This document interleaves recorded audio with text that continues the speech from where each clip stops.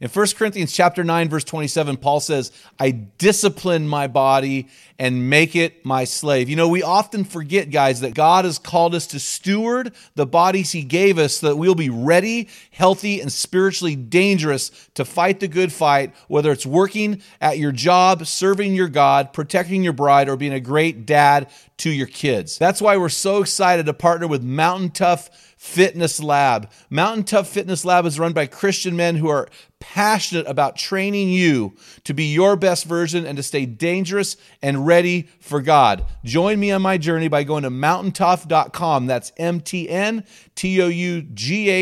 and getting your free 6-week trial when you type in the code ARENA30. You won't be disappointed. Stay dangerous. I threw myself back into being a chaplain. From that standpoint, I did not take care of myself. I kind of went through the steps, but I didn't do the hard work. It's not the critic who counts, not the man who points out how the strong man stumbles or where the doer of deeds could have done them better. The credit belongs to the man who was actually in the arena, whose face is marked by dust and sweat and blood. Welcome to the Men in the Arena podcast, where we interview specialists in the realm of manhood. Each of our guests is an expert in their chosen field or cause as it relates to men. Our conviction is to call you into the arena of manhood, call you out of the faceless, nameless bleachers, and call you up to be the best version of you, because when a man gets it, everyone wins. Enjoy today's episode. Men in the Arena Army, we salute you. Hey guys, thanks for listening to this episode of the Men in the Arena podcast. I'm Jim Ramos, and I'm here with our producer, co-host, and good friend Dale Culver. How was your Father's Day, man? It was excellent. No fishing, no fish, but you did have a good time. I sat by the lake. Yeah, hung out with the boy. Hang out with the boy and the rest of the family. It was good. My daughter got me sushi. It was amazing. Yeah, you said it was like one of the best little vacations you've ever had as a family. Why? Yeah, just low stress going into it with the expectations. And so usually there's always, you know, those little things where kids get like fighting and stuff like that over stupid things. And it was quite relaxing. We had a great Father's Day too, man. We had a bunch of lawn games, can jam with a Frisbee. So cool. And then this other game where you put a can on top of a pedestal and you try and knock it off with a Frisbee. Oh. And we played a game called Left, Right, Center. It was a great, great Father's Day. But in our family, it's always the opposite. Our family, if you ever come to a Ramos family gathering, stress is like the last part of our name. So Ramos Stress. Yeah. You know, it's very high energy and loud, and the three sons. And it is. If you're like a mellow person, you might sit back and enjoy the show, or you're going to be stressed out because we just are going at it all the time. Well, when I hang out with your family, it's relaxing for me, so I don't know what that says. Yeah, I don't know, buddy. But hey, yeah, that was a great Father's Day, great day to celebrate being a dad with your kids and those you love. And I hope our guys, they're going to be listening to this podcast in August, but we're recording it the week after Father's Day. But hey, I got to tell you, man, I'm really excited about our guest today. But first of all, let me say this, just to let our guys know. So about a half a dozen times a year, we strategically interview what we call our average Joe's arena heroes. Now, the funny thing is this guy today, his name is actually Joe. So anyway, we also highlight these guys on our weekly equipping blast through what I call our hero story, or we also call them our WAMG, or our When a Man Gets It story. So these guys are just like you and me. They're just the guys out there in the arena getting it done, fighting for those people and causes they love. And man, they are our heroes, and we want to highlight those guys half a dozen or so times a year. Now, don't get me wrong, our experts and authors are our bread and butter, but it's the average Joes and who are the local heroes and who are in the Men in the Arena getting it done. And that really is our target of this organization. It's those guys driving to work right now, listening to podcasts, and those guys are our hero. And we want to highlight those guys, and we want to share their stories. And so, man, keep sending your stories in, guys. We love celebrating those with you. And so I'm excited about today's guest because he and I actually go back 20 years. He walked in my room one day. He's old enough to be my father, not quite, but he's 70. But he walked into my office several years ago. He was probably in his, 50, about 50, had just gone through a divorce, just got remarried, and had really he'll tell his story, but came in and he became a dear friend and a great youth worker for me. He was my youth staff. He just really, really was awesome. And being an older guy and I was a younger guy, he constantly was correcting me and redirecting me. And when you hear his voice, he's got a big, dark voice, and he's like 6'6", so no hair. So he'd walk up to me, and you'd be like, what's up, Joe? You know, it'd be like, well, you need to do this. I'm like, okay, yeah, you're right. And so he would correct me. I remember one time he told some people that I discipled him, and I almost laughed out loud because if I discipled him, he mentored me without knowing it. And so I'm really, really excited to have this guy on the show, and we've been really good friends ever since for 20 years. So he's going to share his story. I've walked with him and seen this story unfold, and so really, really excited about today's guest. Before we bring him on, I want to invite our guests to go over to our website. In the top right corner, we have a button up there. And you can get a brand new copy. This is like brand new, and it's going to be called, let me rephrase that. I want you to go to that top button, click on it, and I've got a brand new edition. Nobody's seen it before. It's going to be brand new in August, called Of Guts and Men. 30 Days to Unlocking Your Most Courageous Version. And you guys, you're going to love this. It's a word study on the word courage in the Bible and what it means for men. And you got to love this, guys. It's free for you. It's a short little deal. It's going to be 50 to 60 pages long. Want to get you over there and take care of that. Before we do, Dale, do you have a man word for me today? I do. This word. Grieving. Is it grieving? Well, no. Oh, dang it. I was going to throw out here resilience. Okay, talk to me. Yeah. Why is that a man word? Well, it's the capacity to recover quickly from difficulties and toughness. Whoa. Yes. So you actually have the definition imprinted. That's impressive. If some people don't know, I got to tell them. You're smarter than you look. I am quite the information right. hack. So, as a man, a lot of times we're going through tough stuff, and people are looking to us to see how we're going to react and how we're going to navigate through it. Now, are we going to go through life bitter and angry and be that guy that people who used to want to be around us are going to go, I don't want to be around that person because they're just doom and gloom. And so we got to have resilience.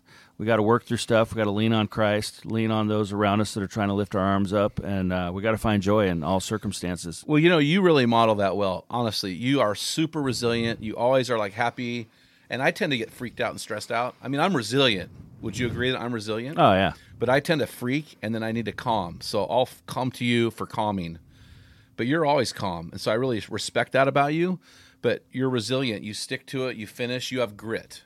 And we live in a world where guys don't have grit. They're soft. And so to have a man who has resilience, who has the biblical trait of endurance into his life, who is – and this guy that we have on the show today, I believe, has that. And so I'm really excited about that. But, hey, before we bring him on, do you have a review? Yeah, this review is also a little hero story, too, all in one. Oh, wow. It's pretty great. And this is from Jens4 on the Apple podcast app. Left a review here, and at the top, I want to read this. It says, simply said, this podcast is continuously changing my life and my perspective on what it is to be a man. Not just a male, but a true man. I can see this reflected in my personal relationships, family and friends, and even in my public encounters, acquaintances, and strangers. And so he says this podcast is convicting, yet encouraging and instructional. So there's more to it. That's so cool, man. We'll put this out there so you can read the rest of it someday. Send us your email, man, and or your address. We'll send you some swag. Yeah. Well, hey, man, I want to brag about my old friend, Joe Myall. Joe is 70 years old. He's been married to his beautiful wife, Melanie, for a year. There's a story behind that. Lives in Port Orchard, Washington. Joe, if you may know Joe as one of our arena coaches, he helps monitor our Facebook forum that has thousands of men from over 90 countries around the world. Man, if you're not on that, you guys need to get on that. That'll really, really help you in your journey to your best version. He's also one of two men that I know of that has our brand tattooed on his body. And I'm not going to tell you where. But it's my pleasure to bring my friend Joe Myall on. Joe, how you doing, man? I'm well, and it is an honor to be here. And the tattoo is not a tramp stamp. It's actually on your arm. There it is, right there. I showed it to our executive assistant today. She was like, wow, that's awesome. People actually do that? I'm like, well, yeah, at least two. That makes people. Yeah. So, man, it's great to have you on the show, man. Hey, Joe, I just want to jump in, and I want you to share, your story, because you're 70 years old. And you've had a story, man. You've experienced failure. You've experienced grief. You've experienced great joy and victory and redemption. And so why don't you walk through, let's go back to 1989, and let's kind of go from there in about 10 minutes. Share that story. Okay. Well, 1989, I went through a divorce, having been married 19 years, and I've got 3 sons and a daughter from that marriage. And the following year, I remarried, married Robin, and she has had 2 sons, and the younger one lived with us, and the older one lived with his dad. When I went through the divorce, I was really angry. I was angry with God. I was angry with myself. I was just an angry guy. That's the bottom line. That was probably a lot of the cause of the divorce. Oh, I was not the guy that I claimed to be. Intellectually, I accepted Christ as my Savior in 1968. I guess I was 18 years old, but for many, many years, I was more like a Pharisee. I was very judgmental, that type of thing. So fast forward to 1990, I remarry. Robin was not a churchgoer, and I dropped out of church because I was angry. And then about 8 years later, God drew me back. There were a series of circumstances. One of them was my daughter was coming to live with us. Then, of course, Robin's younger son was still with us, and teenager, and I was looking for a youth program, where they could be involved on the weekends, and such. So, anyway, did a little research, and I found that El Morro Naz in Los Osos, California, had a really great youth pastor. Handsome too. Yeah. And so, as you said, I walked in the door. Actually, I started with an adult Sunday school class. It was called the POTS, Parents of Teens, and we called ourselves Crackpots. I remember that. Jan Northington. Yeah. And so got involved there, met a couple of other youth sponsors in that same class. Gary was one. Then I went and talked with you. I said, I've been interested in youth work and such. So got involved there. And that fall, that was 1998, that fall, I remember going in and talking with the lead pastor and said, I'm just tired of being like this. I am tired. I'm exhausted from always having to be right.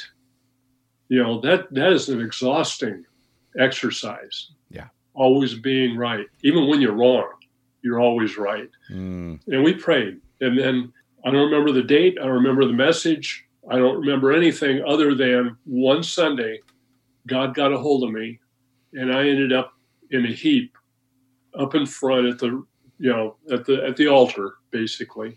It must have looked like a football dog pile, because there was a ton of people just laying hands on me, just praying for me.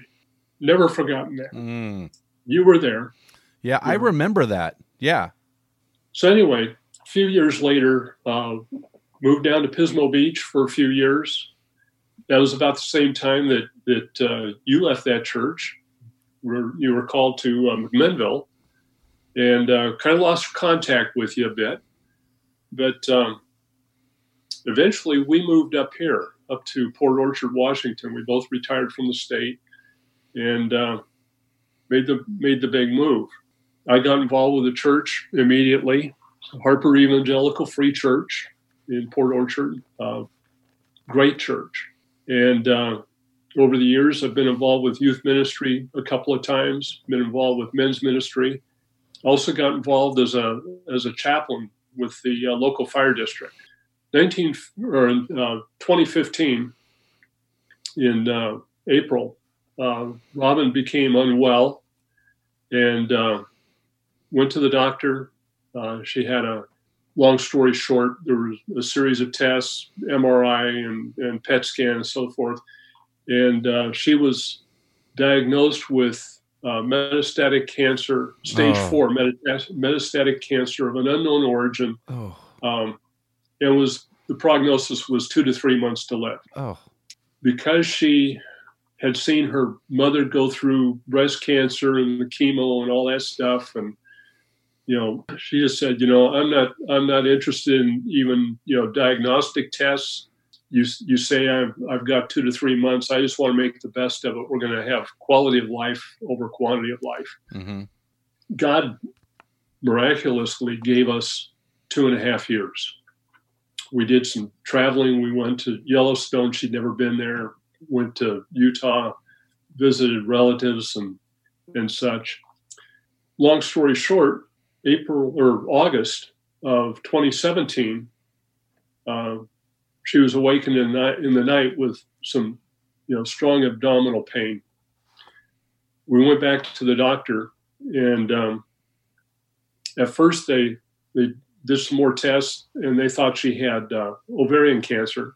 Oh gosh! So she agreed to submit to surgery, thinking that if it's ovarian cancer, they can take care of it, and she'd come out okay. Well, in the middle of the surgery, she came. The doctor came out. The surgeon came out. Says, "Well, it's not ovarian cancer. There's no problem with her female organs, but her colon is full of lymphoma." So it came back as acute lymphoblastic lymphoma. Oh God! That we got that about the middle of September, and 3 weeks later she was gone. So Joe, let me go back to 2015. What we often focus on the person who has the cancer, but now that Robin has passed, what were you feeling and thinking when you got that news in 2015? Because that's a shocker to you as well. Here's a woman that you love, and now she's dying. And you went from yesterday was great, today is horrible. What's going on there in your heart? The day that she did not, she first felt unwell, we were on our boat. We had a little 25-foot, I call it a recreational vessel. We just, we could camp on it. We'd gone to a state park and stayed the night there on our boat. We had really had a lot of fun. We had a great marriage. I loved her. I'll just put it. She was very, very sweet and kind. Absolutely. And so anyway, I was devastated. We got that word, and I remember just standing. We got home and just holding her and crying because everything changed. One simple statement, everything changed in our lives. As I said, we did some traveling. Then October came, and she was feeling much better. She had a tumor, a mass in her abdomen that essentially had disappeared. We went back to the oncologist, and he did another CT scan. And reading the report, I've still got those medical reports. But the radiologist says, treatment worked. The tumor's gone completely. And originally this tumor had measured out at 4 inches by 6 inches by 7 inches. She literally looked like she was pregnant. And the tumor's gone. And, there were people across the nation praying for her. And so I'm thinking she's cured. But being a woman who knew her body, she knew she wasn't. But we treated it as if she was cured. Yeah.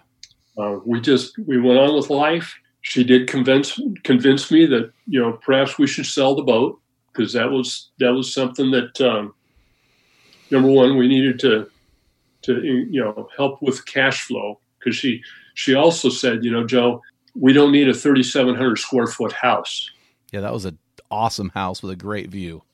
Yeah. And so we downsized. We sold the boat, we sold the house, bought a Rambler. And it was really interesting. The house that we bought, we drove past probably 3 or 4 times a week. And I had always admired that piece of property. And one day one Saturday morning, it popped up on the MLS, and she says, "Hey, that place is for sale. We should go look at it." Well, long story short, we bought it. So you bought the farm. We did, and the way she put it was, the house we lived in for 10 years up here was the house she wanted. Now we're going to have the house you want. She knew what was coming. She did. She wanted to bless you. Yep, and Wow. she did. Wow. 2.5 years later, she was gone. Tell us about that night. Because some miraculous things happened that night for you.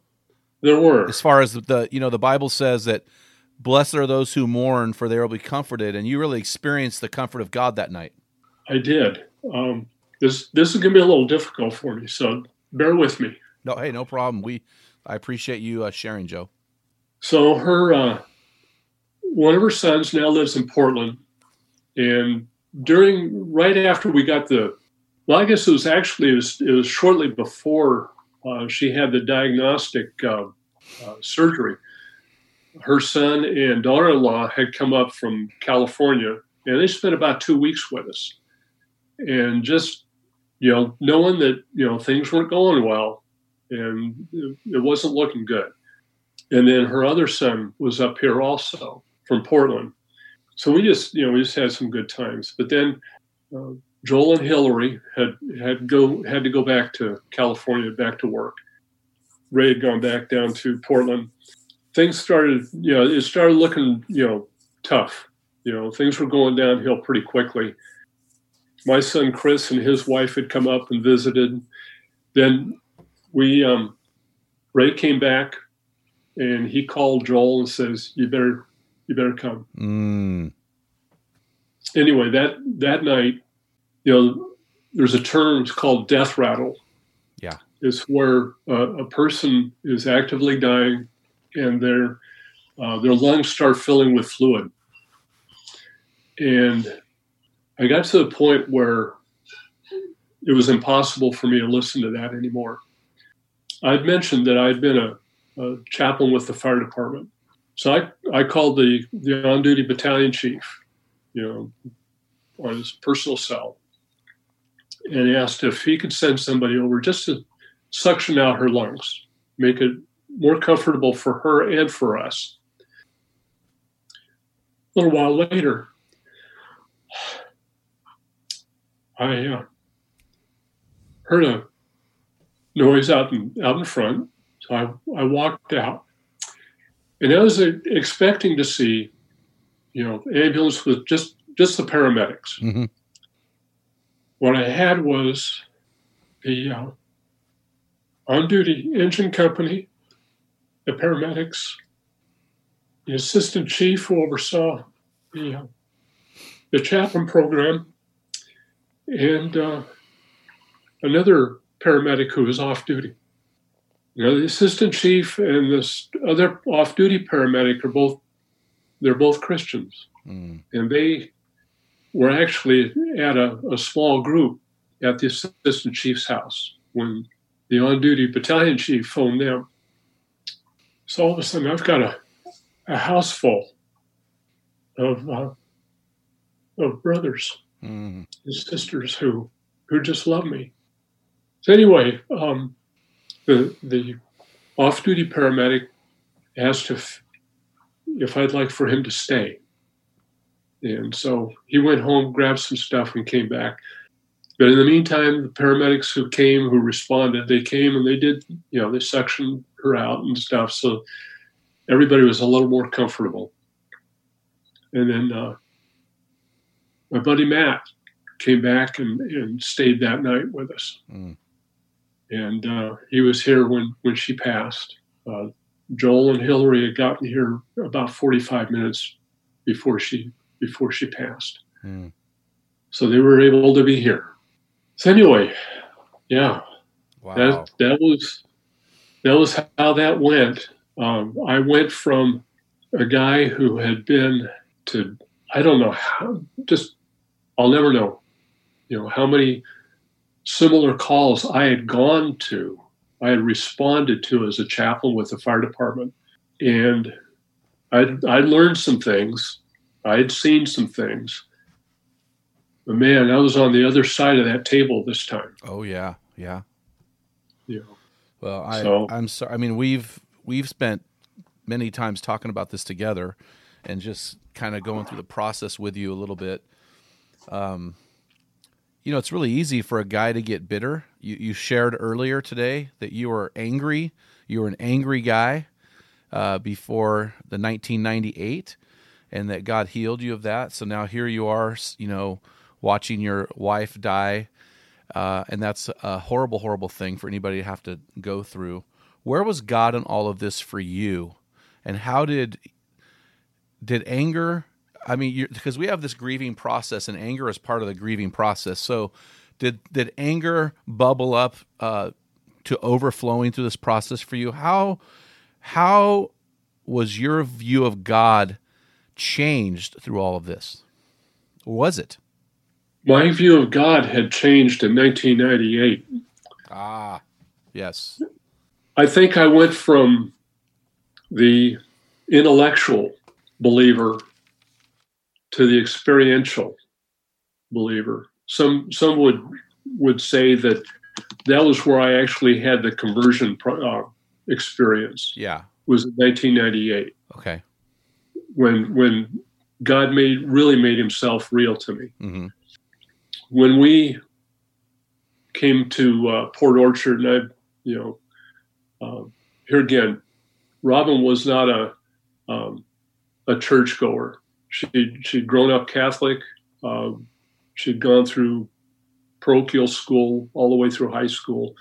And, I wholeheartedly believe that she had a relationship with Christ, but as she put it, she had done her time. And I never faulted her for that. We had some great conversations over the years, and I know where she is. I know I'm going to see her again. But that just wasn't her thing. She totally enjoyed the social aspect.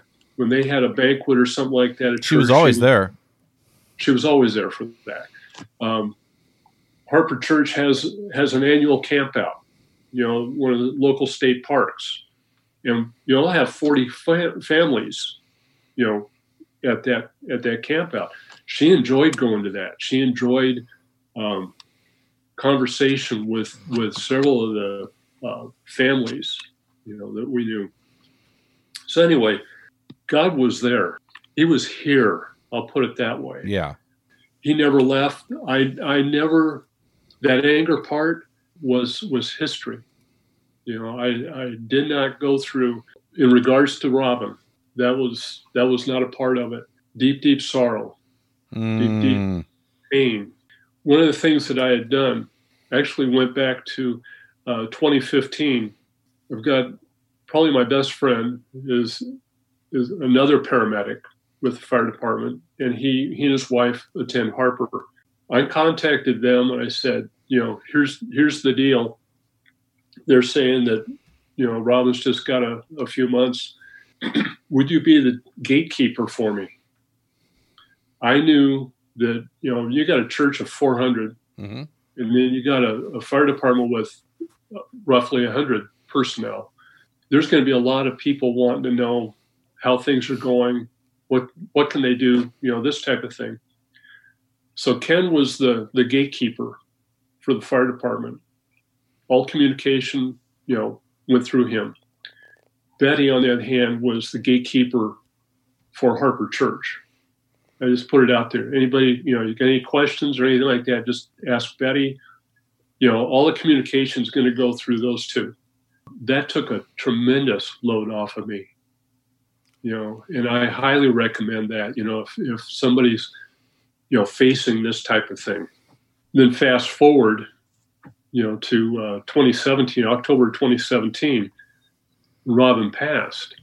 They were already in place, and, they put the word out and such. Another thing where God showed up was, of course, you always have people who want to give, provide meals, that type of thing.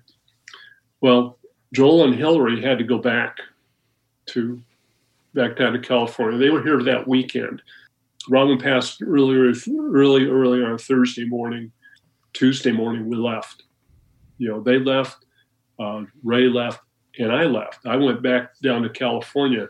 The following weekend happened to be my 50-year high school reunion. And I just wanted to get away. I needed to get away from here. One of the things that I had requested when it came to meals, I said, rather than me ending up with, a meal that I'm going to take 2 bites out of, might go in the freezer, might go in the refrigerator, might just go straight to the trash. I don't know. Rather than do that, I said, I would rather have people just set an extra plate at their table, invite me for dinner. It doesn't have to be anything special, just whatever you guys are having, just, And so there were a large number of families that did that. And that helped. It helped get me out of, the house that was just dead empty. It was just dead quiet. Yeah. Well, Joe, we're going to take a short break and hear from our sponsors, and we're going to come right back at you, man. Men in the Arena is a non-profit, crowd-funded organization that exists to inspire men to become their best version. We're able to freely offer this podcast, weekly equipping blasts, discussion forums, plus our small group resources to the 3 M's, active military, missionaries, and men in underdeveloped nations. This could only happen because of a large group of generous donors like you. You can find out more about how to support our ministry at meninthearena.org. So, Joe, going through this process, you mentioned, did you go through the 5 steps of grief like most people, or did your grieving process look different? Or did you start grieving in those months in 2015 when that stage 4 prognosis came in?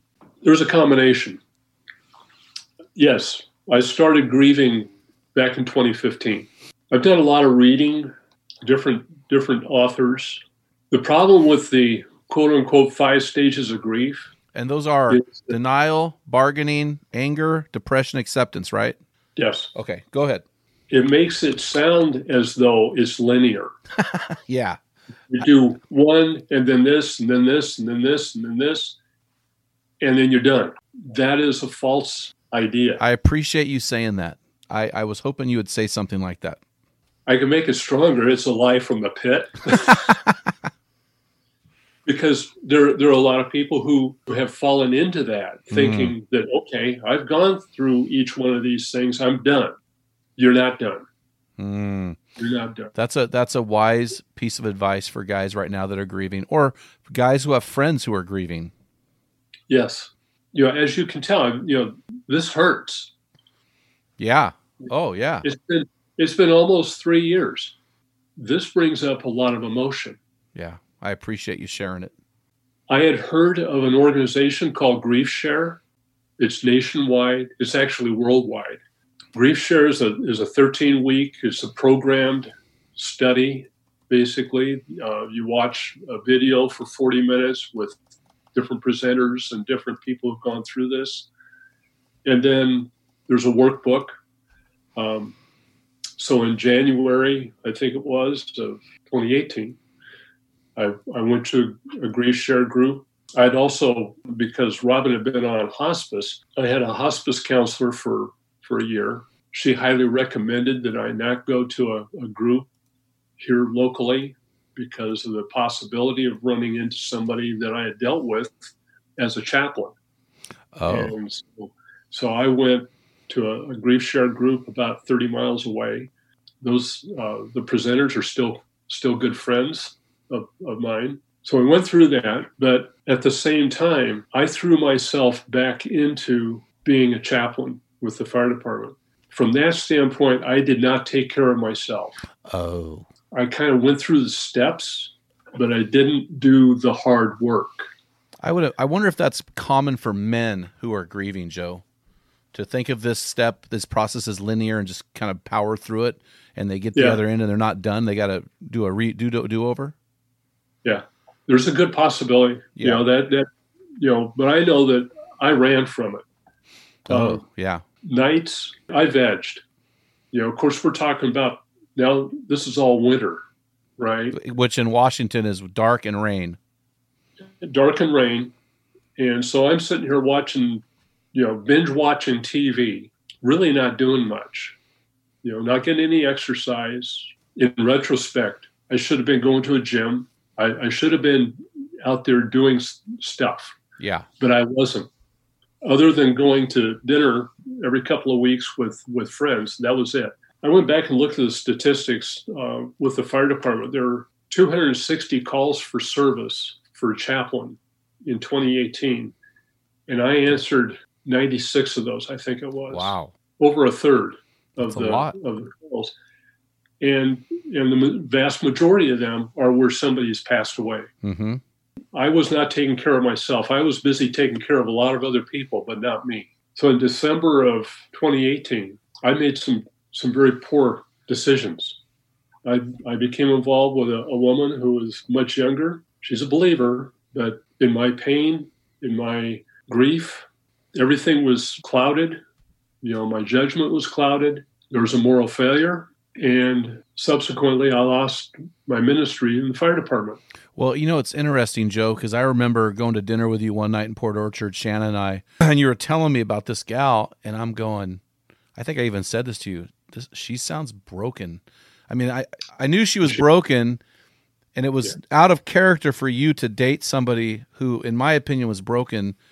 But what I failed to see was that you were broken. You were broken by grief. And so in your grief, you were clouded, right? Yes. Okay. Continue. Yes. And she is. She's a broken person. Anyway, as I said, it led to the loss of my ministry with the fire department. That was another grief on top of grief. So I went back to the grief share, same presenters, different group, went back and went through it again, this time doing more of the work. The interesting thing is God, in his love and his wisdom, prevented me from making a huge mistake. So now, Joe, it's really interesting here because there's a beautiful climax to the story, and I want to make sure we get to it. Right. So I want to ask you this. Okay. So you've just shared a pitfall that you had while grieving, right? You got involved in a relationship prematurely. You you masked your grieving by serving and projecting it outwards, and in doing so, you hindered your own grieving process. Yes. What would you say to a guy who's listened to this podcast who has a friend? I think you've expressed, if there's a guy listening now who's in the middle of grieving, I think you've done a really good job of articulating some pitfalls. What would you say to a bro, one of our men on the roof, or a band of brother, a brother who's locked arm with a guy who is grieving? What would you tell a guy who's trying to help a friend who's grieving? Hey, make sure you do this, and make sure you absolutely don't ever do this. Okay. Let me give you, I'll call it the tale of two men. Okay. I'm sure you experienced both. Absolutely. And this is from my own experience. Had a guy that I was developing a relationship with. He's had his struggles, and I was walking alongside him. He came up to me on Super Bowl Sunday of 2018, walks up to me at church. He says, Joe, I know exactly what you're going through. Let me tell you about my really nasty divorce. And I walked away from it. Later, he came up to me again. He said those same words for 3 times in that one day. Joe, I know exactly what you're going through. Let me tell you about my horrendous, nasty divorce. The third time he told me that was at his house. His wife was lying on the couch watching the Super Bowl, kind of large room, but we're in this other part of the room. And I lost it. We talked about the anger. Yeah. He had said this twice to me at church, and I came home and I thought about it. And then I went to his house to confront him. Oh, wow. And that's where my anger came up. And I lost it. And I literally screamed, pointing at his wife. I said, when you have sat and held your wife's hand as she takes her last breath, then you can tell me you know how I feel. That's so good, man. That is so, well, one of the things that I've learned, because I was a chaplain and being in ministry forever, first of all, you don't know what the other person is going through. Don't ever say that. It's insulting. You can't ever, ever, ever say to somebody grieving, I know what you're going through, even if you've been through it, because it's different. And the other thing, and I think you're going to get to this, is you can't, the temptation for guys is to lean away, to shrink back, when really that friend really just needs them to lean into that. He needs them to engage, even though as guys it's hard. We can't fix it because the person has died. But we need to engage with a guy we love, even if we have nothing to say. Can you talk to me about this other guy in your story? Okay. The other guy, and his name is Joe. Another average Joe, arena hero. There's another Joe. His wife died of breast cancer several years earlier. He's a younger guy. He's in his 50s now.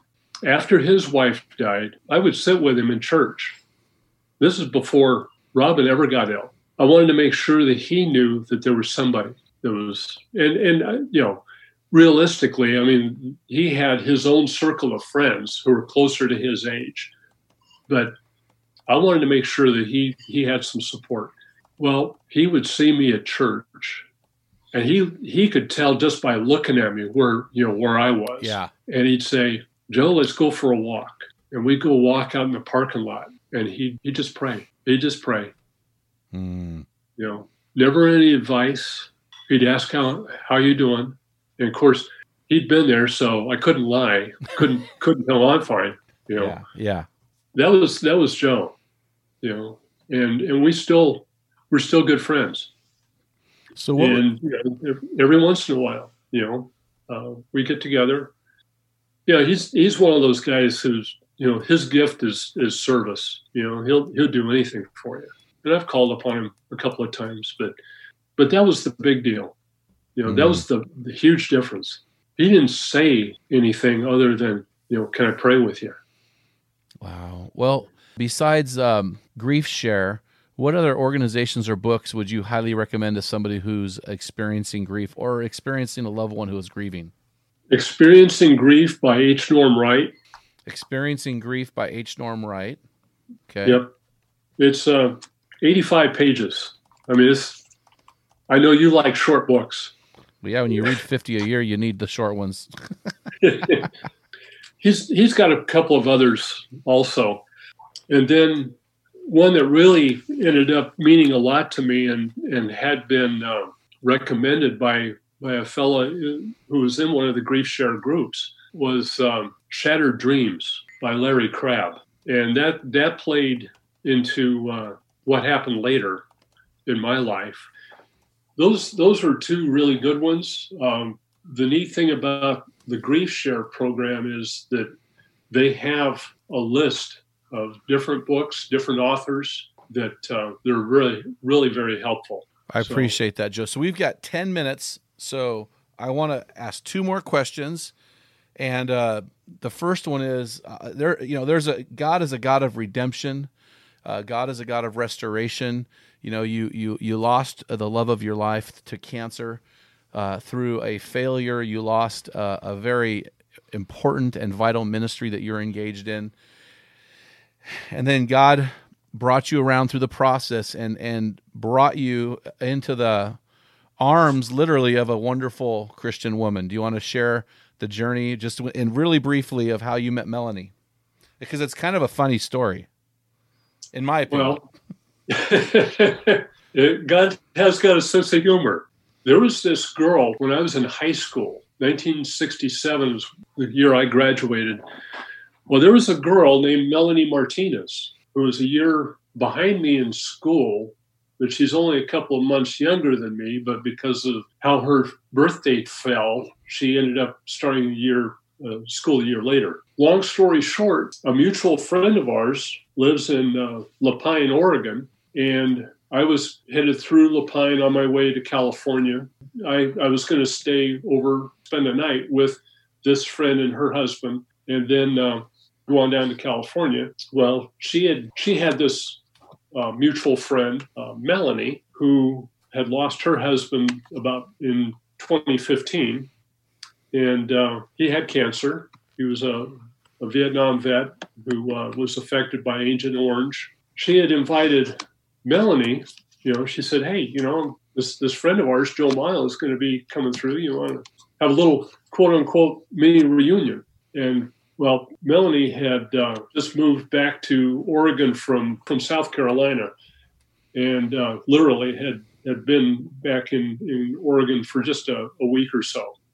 And she said, "No, I've traveled all I want to, and no, I'm not interested in meeting anybody." So this friend of ours had her husband take a photo of her and me outside of a little restaurant in La Pine, and she posted it. Melanie happened to see it. And, you know, she said, you know, they posted, you know, "Here's me and my friend Joe Mile."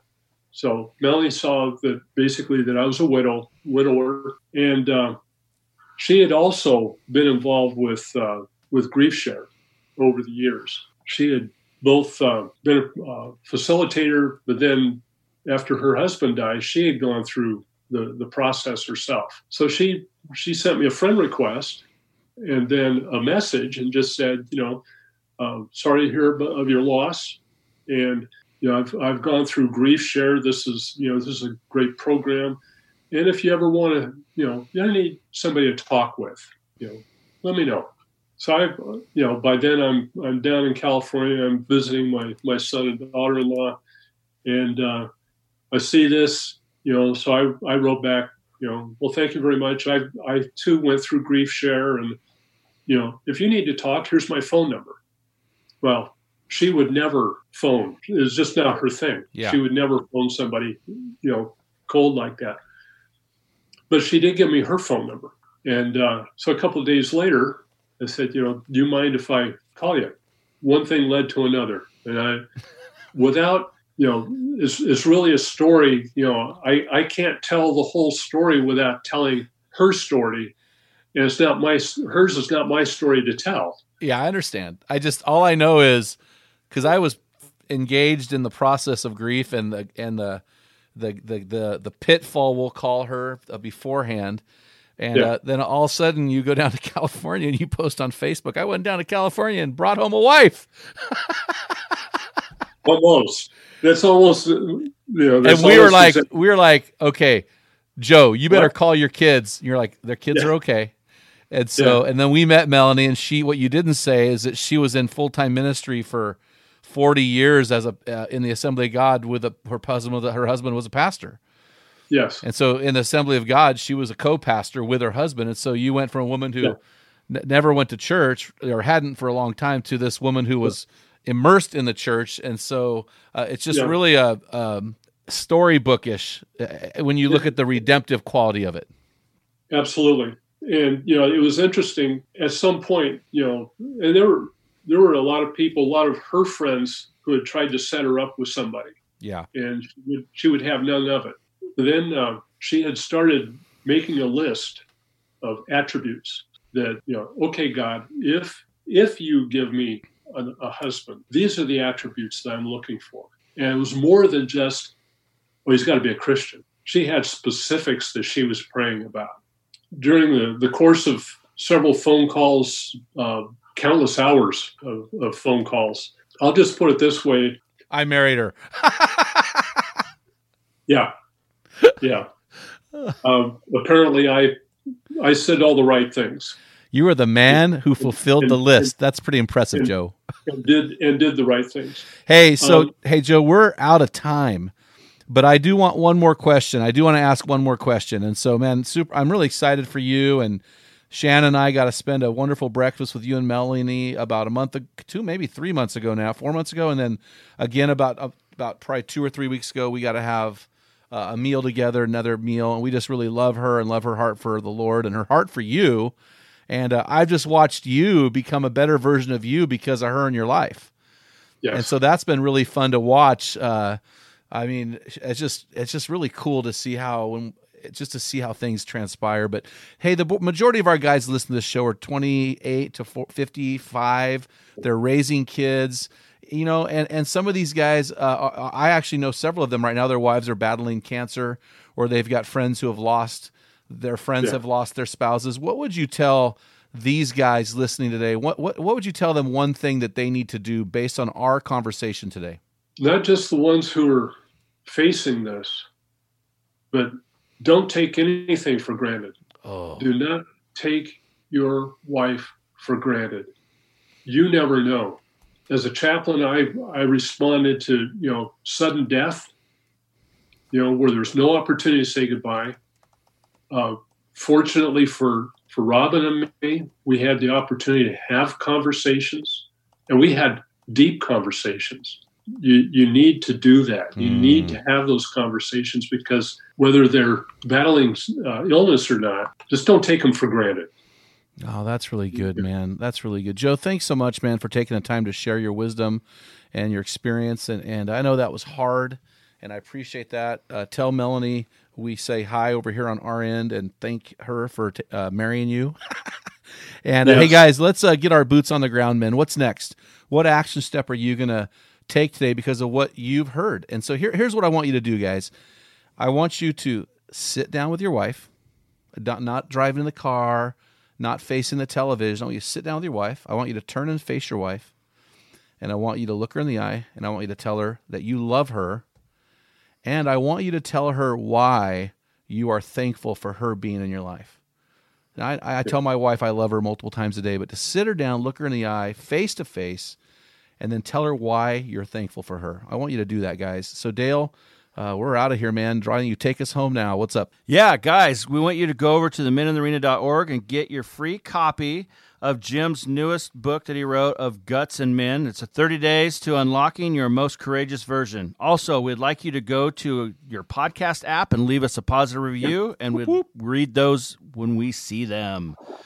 So, until next time, feel the wet sand on the arena floor, hear the deafening roar of the crowd, taste the sweetness of victory, smell the stench of battle, get in the game, get dirty, grind it out, and be a man.